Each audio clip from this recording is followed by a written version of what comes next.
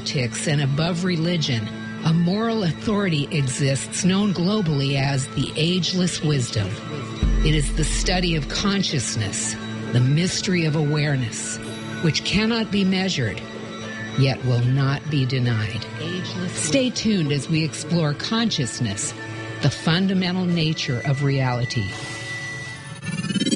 Welcome to the Ageless Wisdom Mystery School with Michael Benner.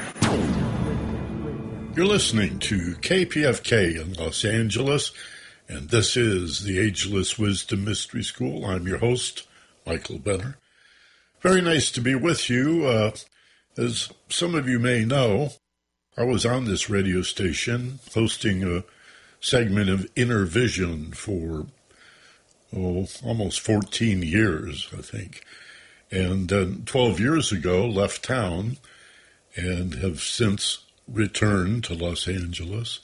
And we're back with a program that's very similar. The Ageless Wisdom Show, like Inner Vision, is a program about philosophy. It's about consciousness. It's metaphysics and mysticism and really a show about a non-religious approach to spirituality. In that sense, many people say they really like it when I talk about politics. And sometimes it may appear that I'm speaking about current events or news or government and politics and such. But I'm not, because politics is really an appearance of sociology and the human condition. And in that sense, although we do have a guest for today, I feel a strong need on this third program of our new term and the first program of a brand new year, 2021, to do a commentary up front about what, again, may appear to be politics, but really is not. And then a little later in the show, I'll introduce our guest, Phil Goldberg. But on this Tuesday, we find ourselves just 2 weeks away from the inauguration of a new president, and yet rarely, if ever, in the history of the United States as a republic, as a democracy, have we ever been so troubled by events in Washington, D.C. Due to COVID concerns, I'm required to pre-record this program, so I can't speak on what's happened in the last day and a half or so. But we do know today is the day that the state of Georgia determines the control of the U.S. Senate.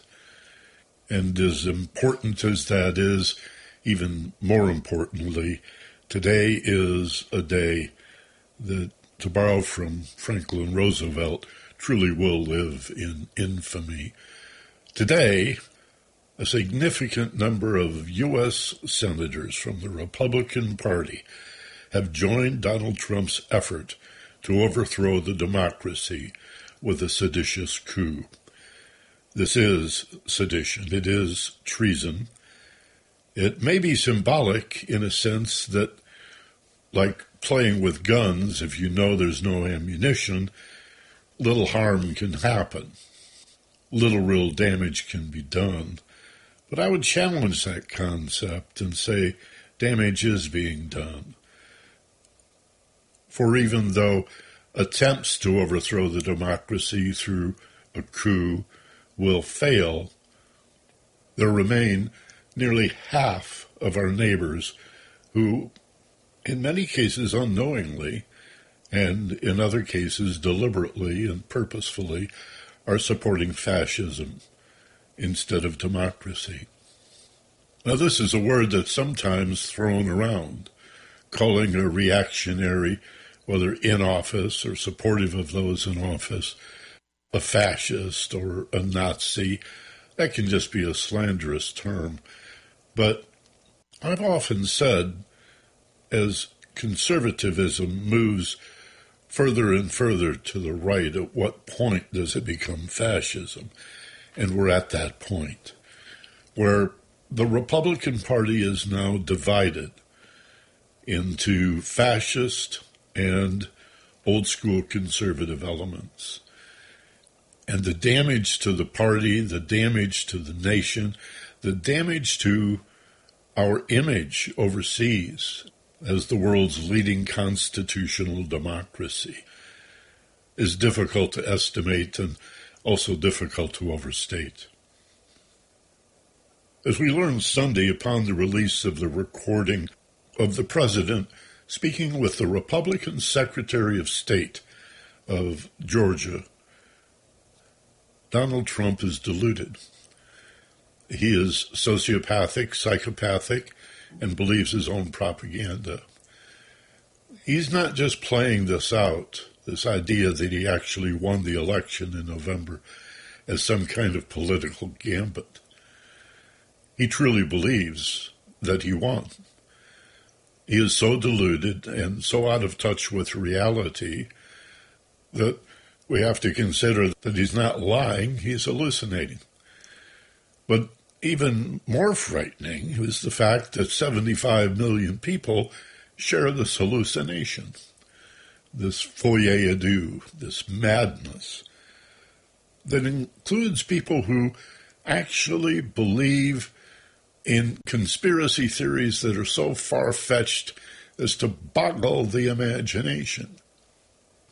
The people who do not support Donald Trump are zombies, are pedophiles who not only murder babies but drink the blood and consume the bodies of infants and other children.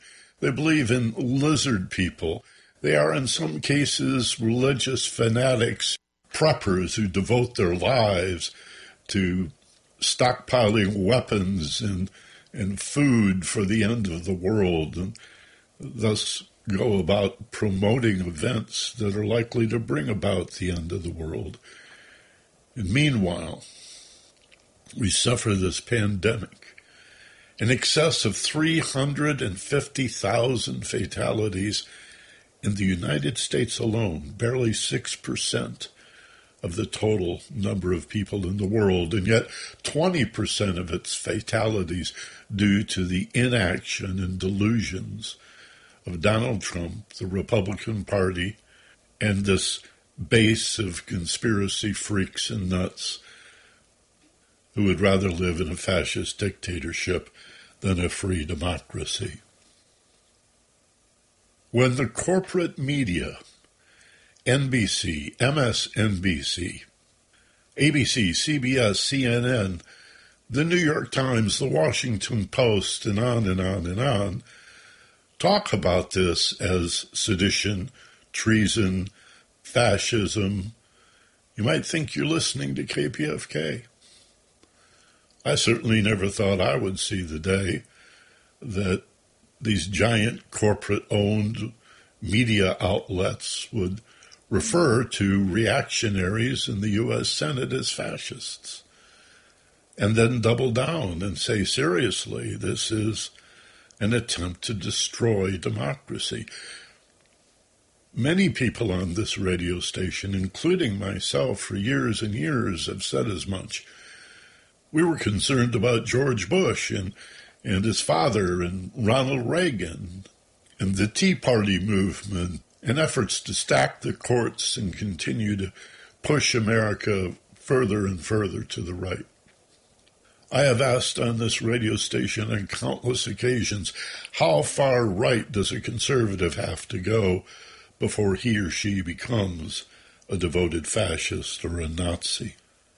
Most people treated that question as if it were rhetorical, and I never really got answers, but now we have an answer. We're here. And so before I bring on my guest for today and we move on to a topic, spiritual practice for crazy times, I must ask a question that again goes beyond the rhetorical. What connects the fascist movement in the United States of America to the pandemic and global warming, and even the suppression of civil rights, the racism, the sexism, the misogyny, the xenophobia, as well as the degradation of the economy? While the rich get richer, the poor get poorer, that's been said for years. In fact, it's never been more true. 51 new billionaires have been made since the pandemic started less than 1 year ago. 51 new billionaires. Many of them as a result of a bailout for bankers and large corporations that the working class never received, save for a pittance of an amount that was called stimulus that we had to spend to try to put food on the table and avoid eviction. And what is that link? What is that common thread that runs through fascism, the pandemic, and environmental collapse? It is low awareness. It is unconsciousness. Commonly, it's referred to as stupidity. People say, well, we need to educate the right. We need to teach them to read and encourage them to read. For clearly, we see the Trump base united primarily by their love of weapons and their fear of books. They don't read.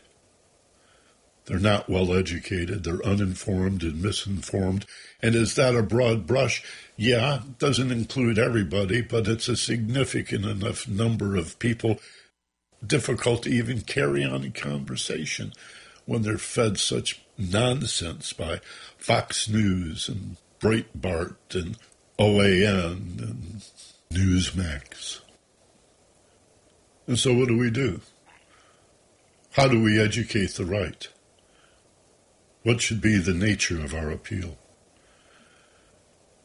Well, surely we need to encourage people to read, to become well-educated, to expose themselves to diverse literature, not only left-wing, progressive literature, books and texts, but diverse, even antagonistic literature and news as well, to encourage them to think for themselves. But clearly this is not a bloody revolution.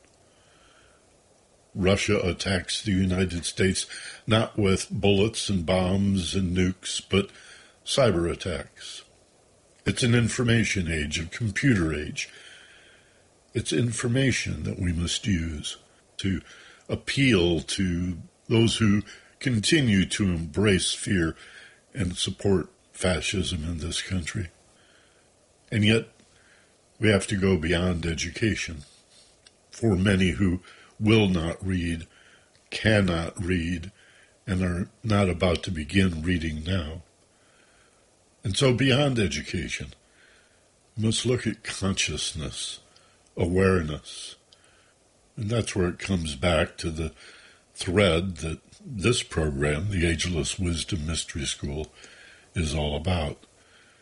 Mystery schools, since the beginning of time, have been less about information and knowledge than understanding and awareness. And in this sense, fear is the enemy, for it creates more ignorance, a vicious cycle of fear bred by ignorance, creating more ignorance and more fear, and less awareness, and more anxiety, and more either-or thinking, and more guns, and more violence, and more fascism. Perhaps the most subversive thing you can do when you encounter a Trump supporter is help them to feel safe. Find something about them that you can acknowledge. Find some area, even if it seems to be a stretch, where you can say, I understand how you feel about that. And then hasten to add, however, the facts are, the truth is, the science says, and here's what we need to do. Yeah, we need to educate the right. But beyond that, expand their awareness.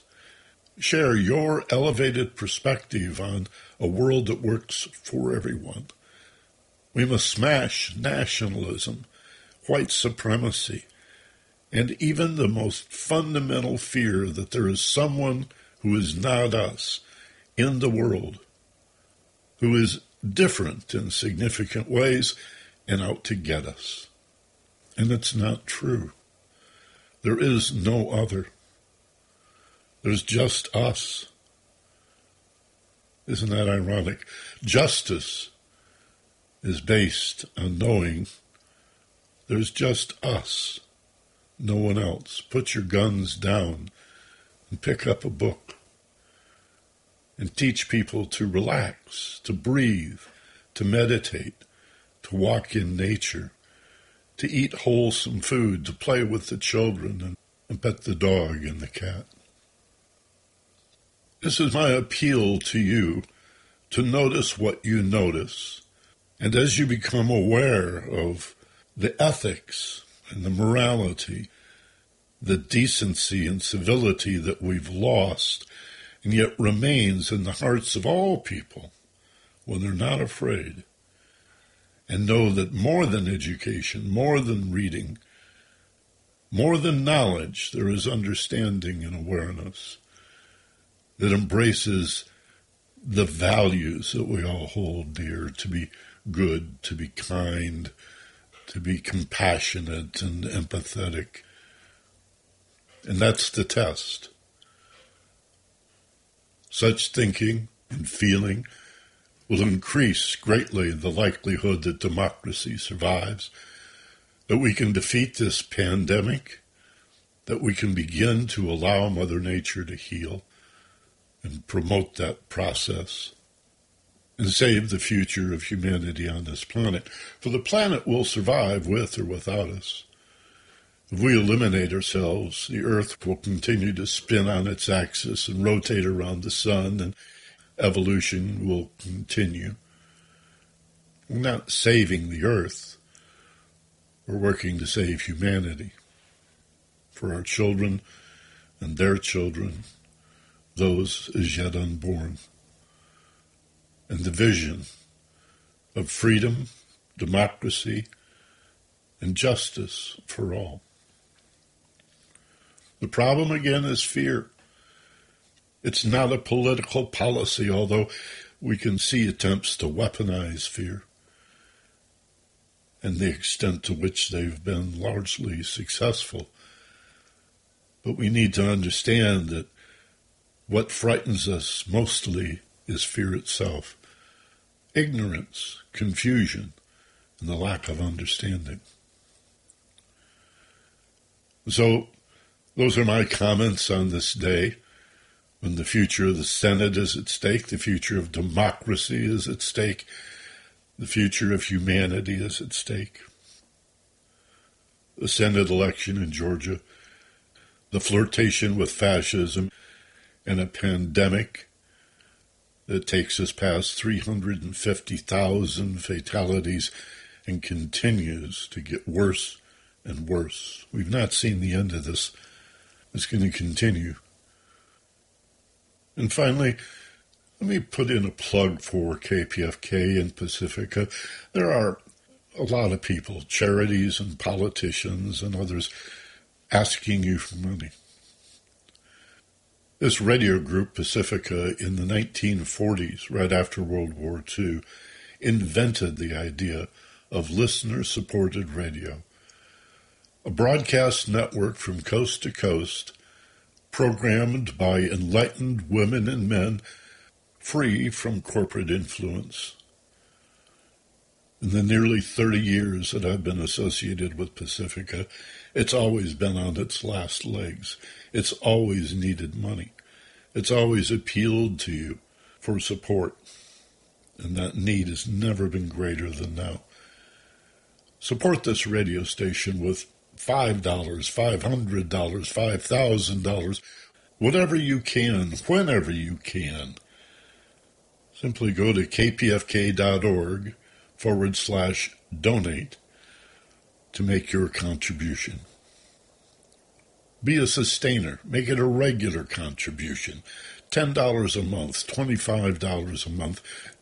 Do what you can to support free speech radio for Los Angeles, for America, and for the world. We'll be right back with our guest, Philip Goldberg. This is KPFK. Hi, this is Michael Benner, and I want to thank you for recognizing KPFK as one of the few channels for progressive news in Southern California. There's obviously no shortage of hate radio out there. They're trying to frighten you, and they have plenty of followers. Over 75 million people voted for Donald Trump, so we have to stand strong. Be resolute in our beliefs and support each other. If you're not a member of KPFK, now is the time to renew or become one. Join the resistance. We're the voice, but you are the power behind us. Go to kpfk.org and become a KPFK supporter with your donation. Do it now. We're 90.7 KPFK and kpfk.org. Resistance Radio, powered by the people. And this is KPFK FM, and I'm happy to have as my guest the author of a number of books, a fellow I met. I'm almost hesitant to admit it, Phil. It must have been the early or mid-'80s. I remember being on your show when my book, The Intuitive Edge, was published, and that was 84-ish. Okay, so we're old. 1984 was the first time I met you, and I was really impressed with The Intuitive Edge. And I remember we had a great discussion on the radio, KLOS in those days, ABC, and have followed you all the way through your book about Yogananda and American Vedas. Now a new book that we're going to talk about today, and that's Spiritual Practices for Crazy Times. Have I got the title right? It's actually Spiritual Practice singular, but practices makes more sense because there's a lot of practices in the book. More than one. Oh, yes. And there's no debating that these are crazy times. Had the pandemic hit when you began to write this book? No, the book came out August 2020, and everybody ever since has been congratulating me on my incredibly good timing, but it was certainly not planned. I wrote it in last year as we're recording this. I wrote it in 2019. We'd done most of the editing and proofreading and pre-production when the pandemic hit. And I had a short window where I could add a paragraph to the preface. And that's it. We didn't change anything else because times were crazy when I conceived and wrote the book, and they just got crazier. But it occurred to me that what's in the book is perennial, and it applies to crazy times whenever they might arise, collectively or in an individual's life. And the methods and principles and guidelines and everything will stand. The only thing I wish I'd put in the book because of the pandemic is that a lot of the practices I include would also help protect people from illness like infection because they strengthen the immune system. But that could be understood. Otherwise, we didn't change a thing, and just turns out that the book is better timed than we even realized it would be. Well, what's interesting to me about your approach is that spiritual practice, or spiritual practices, as I mislabeled it, we think of as having to do with developing our values, our ethics, our morality, our relationship with nature and each other, with life, an attempt to find meaning and purpose. It's a pretty tall order. And yet what I'm getting from your book is that, especially now, another benefit of a spiritual practice is sanity. Yes, and healing. And self-protection, but also other things as well. Spiritual practice is healing. It's, we've learned a lot about methods like meditation and mindfulness and yoga and prayer. And all these methods have been studied now by psychologists and neurophysiologists, and we know they're healing. We know they have measurable health benefits. We know they have mental health benefits. And on a spiritual level, deep spiritual practices bring you in touch with what I call in the book the sanctuary of peace that's within all of us. We are, we have a silent core that we normally don't access. And one of the purposes of deep spiritual practices is to put us in touch with that. And that's not only healing, but it's a way of cultivating a certain level of inner stability, and as you put it, sanity, groundedness, even in the midst of chaos and craziness. And so to me, spiritual practice is not a luxury. It's not something, to do when the kids grow up and you retire.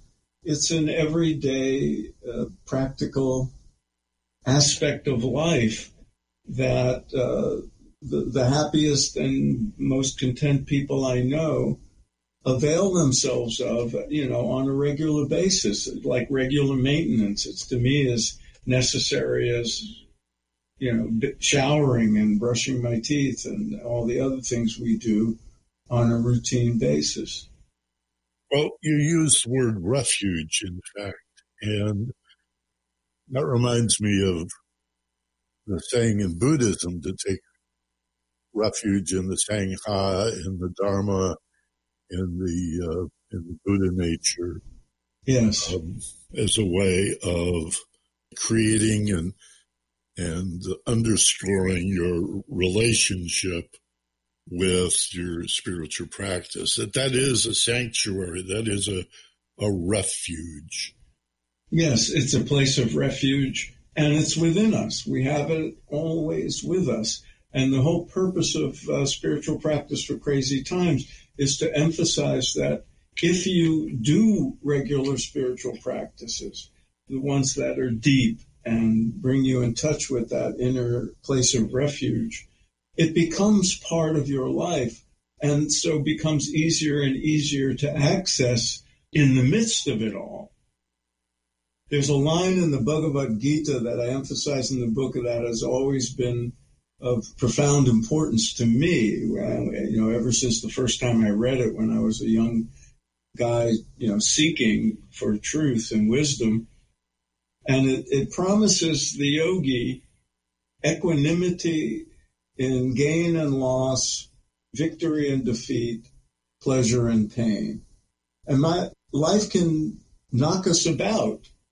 It can be a roller coaster. It can be crazy making. And having equanimity is something that seemed very appealing to me at the time. And what I've learned over the years is if you engage in regular practices that put you in touch with the peace that's within you, you're more likely, there's no guarantee, of course, but you're more likely to maintain that inner peace when things are disruptive or chaotic or challenging. And if you lose it, and I'll be the first to say that after all these years of meditating and other practices, I still lose it. I just ask my wife, but I recover it more quickly. It's become part of me. It's become accessible. And that's what the methods in the book are designed to do, to give you a regular spiritual practice that you can do that fits your life and your outlook and your circumstances and personality, and an inventory of other practices that you can draw on as needed. But it's all about coming back into that place of inner quiet and peace. It's within us all. Well, if inner peace is perpetually available within us, then you're suggesting that what torments us, that which is not peaceful but frenetic and chaotic and problematic, is not being done to us by the external world. It's our particular dilemma. It's our worldview. It's our attitude and beliefs. Well, it's part of it. I mean, it's the human condition. And, to the degree we allow the outer world to create the turbulence within us, to knock us off balance, we participate in it. But I don't want to minimize, hide behind some spiritual principle and minimize the very real effects of the outer world. We are all buffeted by things going on outside us. And this last year, 2020, we've all learned how much we are affected, not only by political and social circumstances, but by microbes and by one another and the things we do and say and how we affect one another. So the environment matters, but then there's how do we react to it? How to respond when, stuff hits the fan and there's a crisis, whether it's in our personal life or in the collective. That is a major piece of the equation.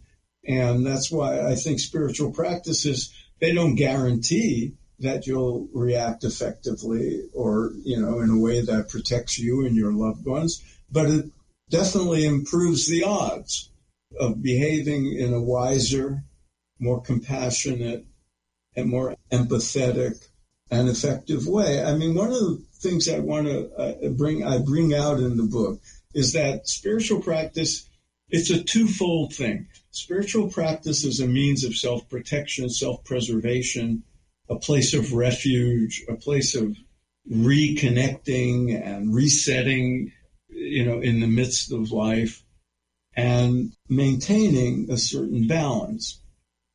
But it's also, spirituality, mysticism, all these terms that to me have come to mean very practical and sensible things. They have this otherworldly connotation to people. It's one of the reasons I wrote the book, actually. I knew a lot of people who were politically active, they're working for social justice, they care about the conditions of the world, and they hear me talk about spirituality and think I'm advocating escapism. But no, to me, spiritual practice can be used in the service of effective action in the world and of working toward making the world a better place and being more aware of what's going on. I see a lot of foolishness out there, but I think a deep spiritual practice that calms the mind and centers the person's helps to cultivate a certain discernment and intelligence. It doesn't make us indifferent to the world. It could make us even more compassionate and more empathic. So I look at spiritual activists throughout history, whether it's Mahatma Gandhi or Martin Luther King or Jesus or Buddha. These were spiritual activists. They were deeply spiritual human beings who also cared about the condition of other people and the condition of the world, and were brave and courageous and dynamic. And I see those two as compatible steps of life, going within and, as a place of refuge, of learning, of opening up, and then being able to act effectively in the world, whether you're just concerned about your immediate circumstances and your family and your work, or you want to help participate and serve the greater good in some way. So I really want to make that point to, especially to KPFK listeners, most of whom I know are very concerned about social conditions, and that there's not an incompatibility there. In fact, I know a lot of social activists who would benefit from having a good spiritual practice in their life to protect them from being overwhelmed by the responsibilities they've taken on. We both know Andrew Harvey. Yes, I interviewed him just a few days ago for my podcast. Well, I was surprised to see that you knew him and he had endorsed your book. He was kind enough to give me a testimonial for my book. And I thought, gosh, I didn't know Phil knew Andrew. But a conversation I had with him once on this very topic, we were talking about mindfulness, acceptance, and the practice known as Vipassana. And basically the question I put to him was, in the context of what acceptance means spiritually, isn't it easy for us to become indifferent and just meditate away our lives in bliss and ecstasy, ideally, while the world burns around us? And he very eloquently explained to me you need at least one other practice, which is hotter. He described it as a more fiery practice. And his approach to what he calls sacred activism, I think, has that balance. It's not an either or, of course. It's a blend of accepting, acknowledging reality in a mindful way as a beginning to improving or being of service and helping each other and working for peace and justice in the world. Absolutely. And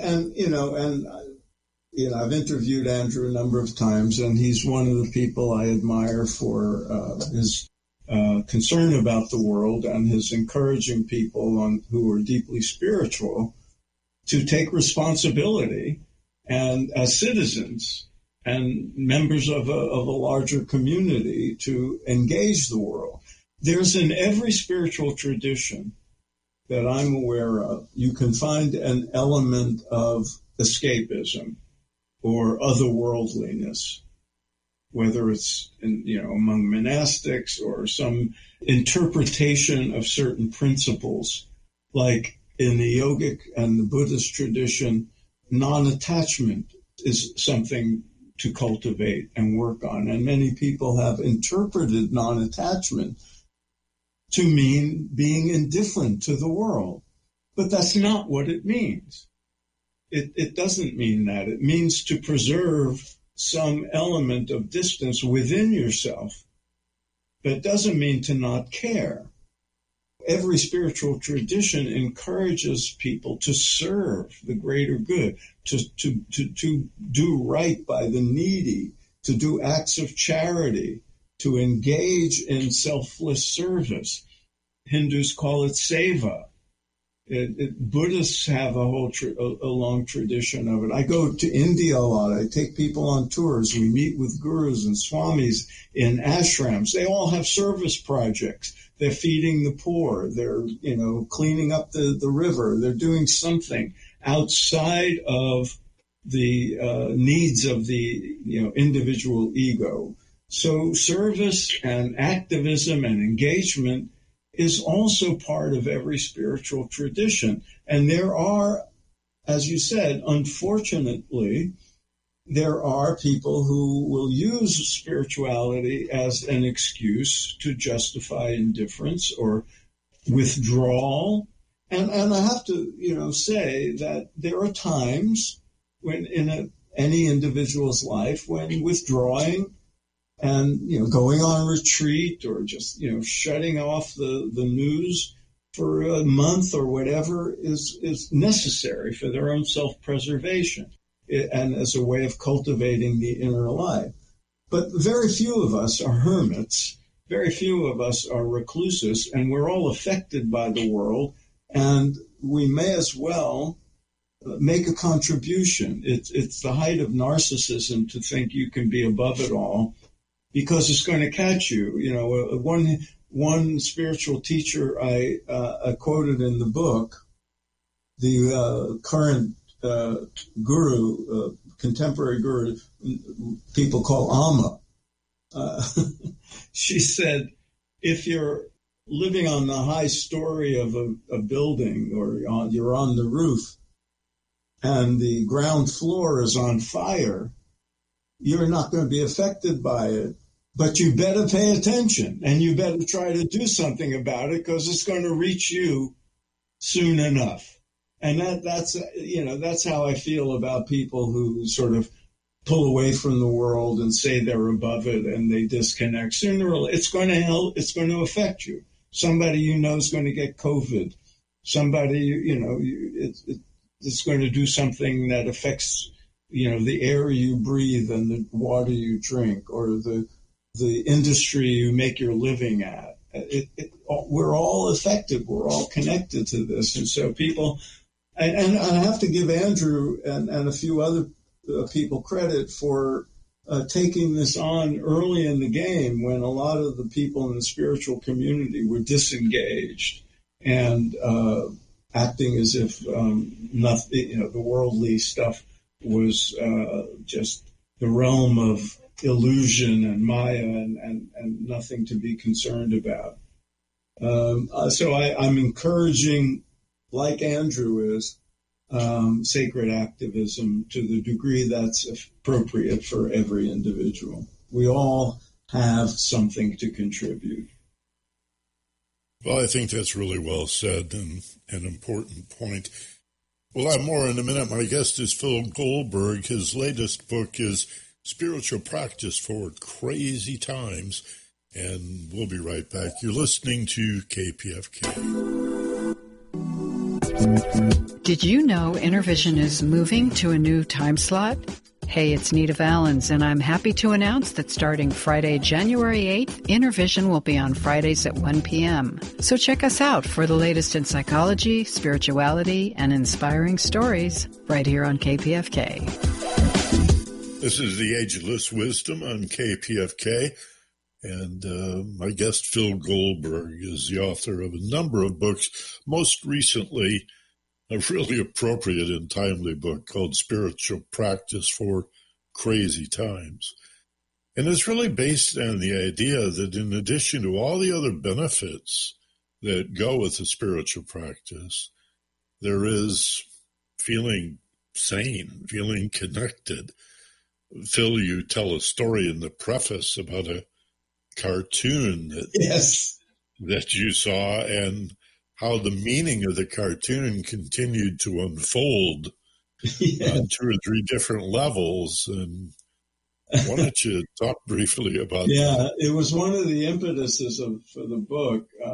Well, in early 2019, right, in the heart of the Trump era, I met a lot of people, and who were having a lot of difficulty dealing with life at that time. They were feeling angry, afraid, worried, all this stuff, and it was difficult, and often overwhelmed. And that was one of the reasons I thought, people need help now, and a lot of people were neglecting. People who had spiritual practice were neglecting them.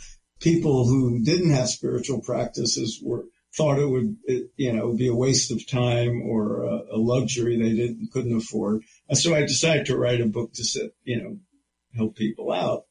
And then I came across this cartoon that sort of summed up the feeling.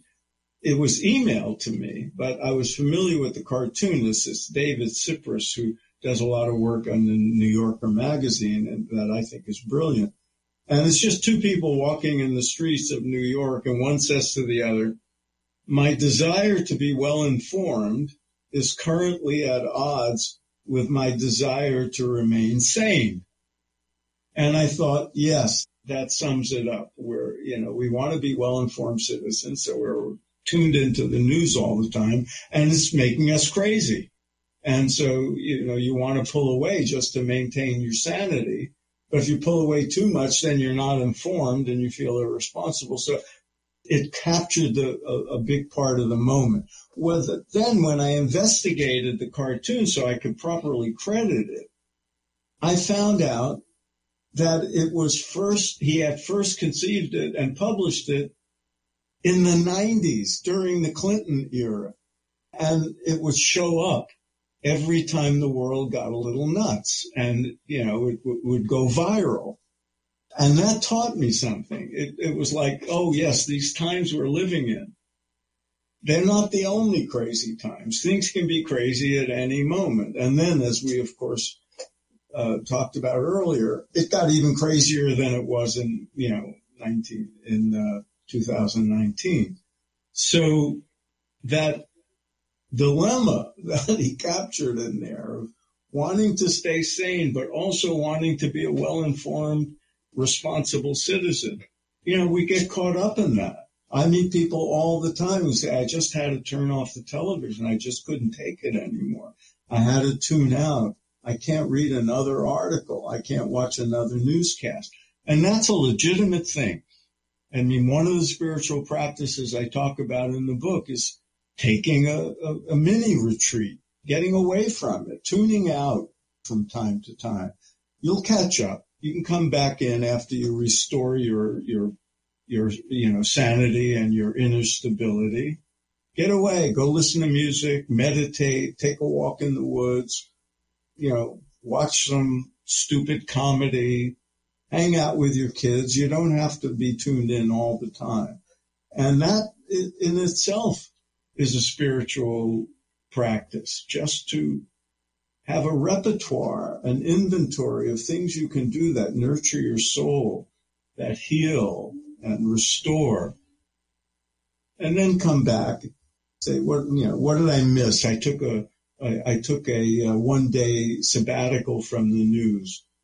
What did I miss? You can always catch up, but we feel this compulsion to stay informed, and it can really be a setback. It could overwhelm us. So we have to have some balance in our lives, and that's the kind of thing I hope to help people achieve through the book.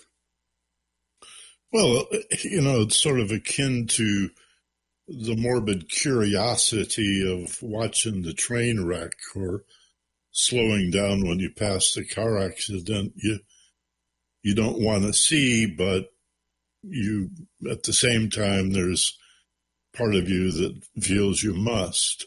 Yeah. And the insanity of the last 4 years, I think it's taken 3 of those 4 years to realize that it's not been political. It only appeared to be about politics because it was emanating from federal government, the White House, and Congress, and the dramatic shift to the Republican Party, but that it's really not political. It's not about policy anyway. So much of what is frightening is the lack of decency. Yes. And it also, to me, shed light on something in the collective consciousness. A lot of people put Trump in office and support the kind of things that went on and voted for it again and believe in crazy conspiracy theories. And that element of the collective consciousness was probably there before. The rage, the fear, the tribalism, it was all there. And it gave rise to the Trump presidency. And we'd be foolish to just think, when Trump's out of power, that all that goes away. No, it gave rise to it in the first place. So we have to attend to that. We have to heal that, and that consciousness and replace it with some, higher level of wisdom and kindness and decency and truth and evidence and fact-based thinking, because otherwise it'll happen again. And maybe, as somebody said the other day, maybe somebody with Trumpian tendencies but more competence will rise, and more damage can be done.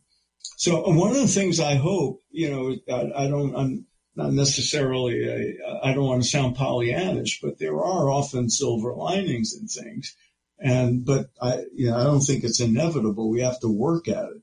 But one of the possible things that come out of this era is I think people might be more inclined to be politically engaged. It's not just spiritual people who get disconnected and otherworldly. It's also materialistic people too busy trying to, make money, people too busy seeking, the pleasures.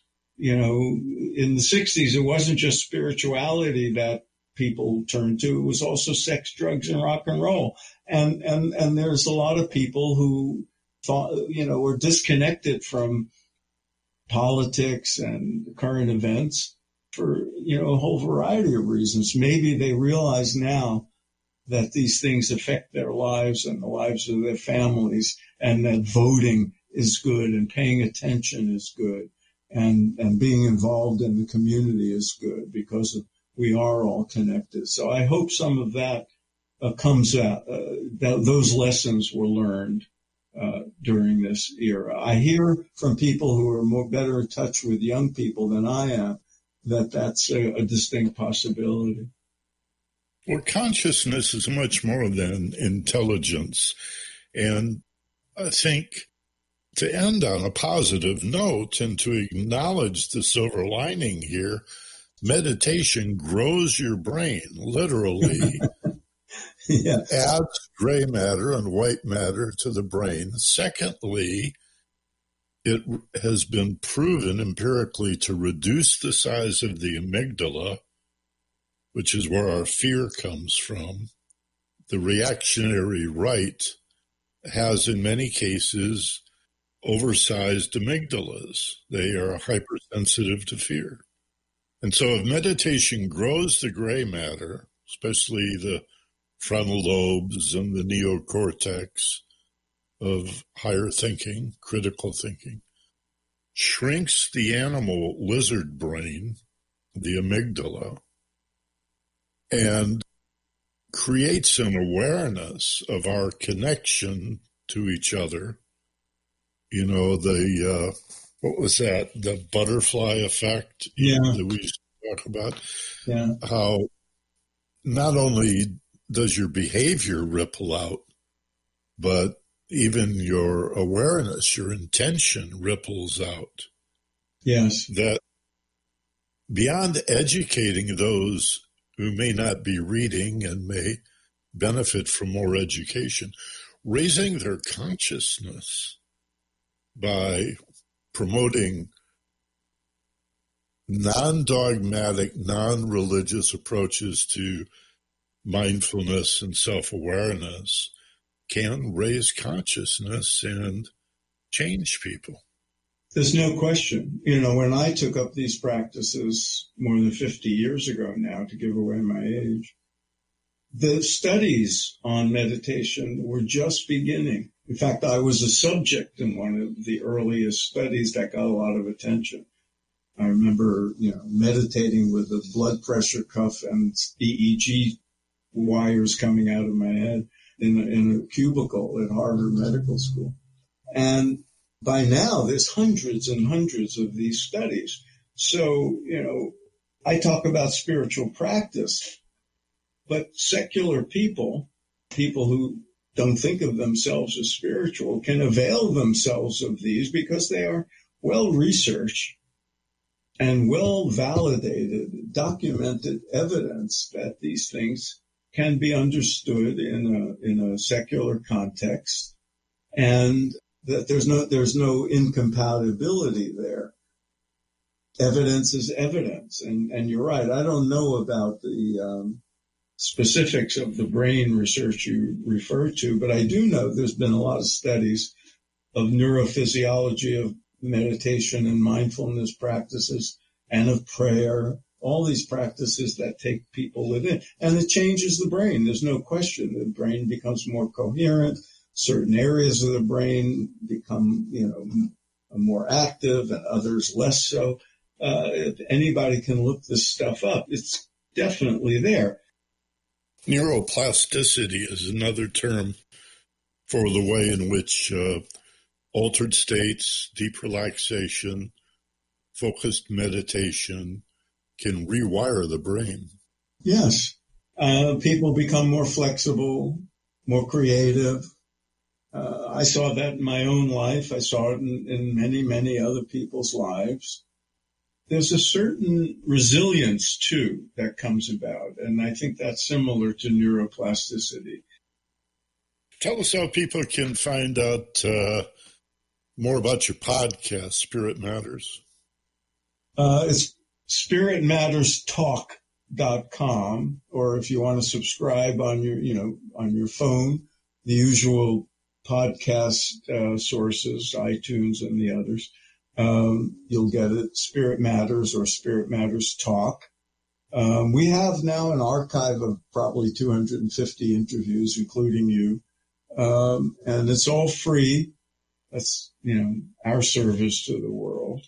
My website is philipgoldberg.com. So most of the stuff I'm doing when I remember to update it is up there, and, links to things. If anybody's interested, we had to suspend my periodic tours to India because of the pandemic, but we're hoping things will open up by early 2022, and we'll do another India tour then.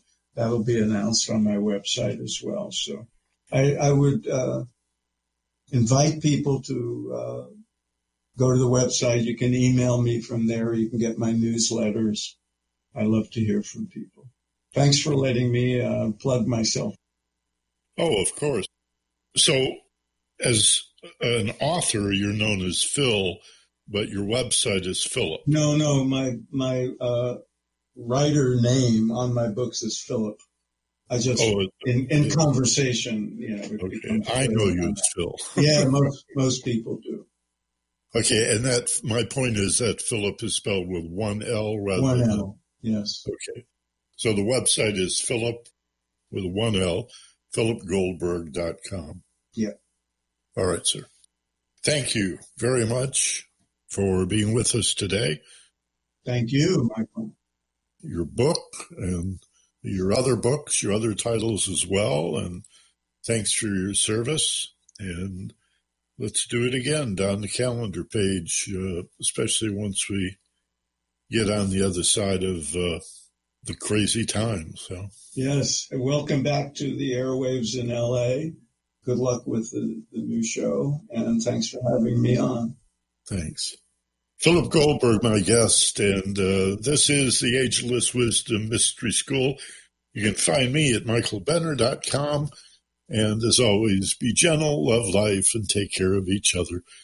From KPFK, Los Angeles, this is the Ageless Wisdom. So long. Hi, this is Michael Benner, and I want to thank you for recognizing KPFK as one of the few channels for progressive news in Southern California. There's obviously no shortage of hate radio out there.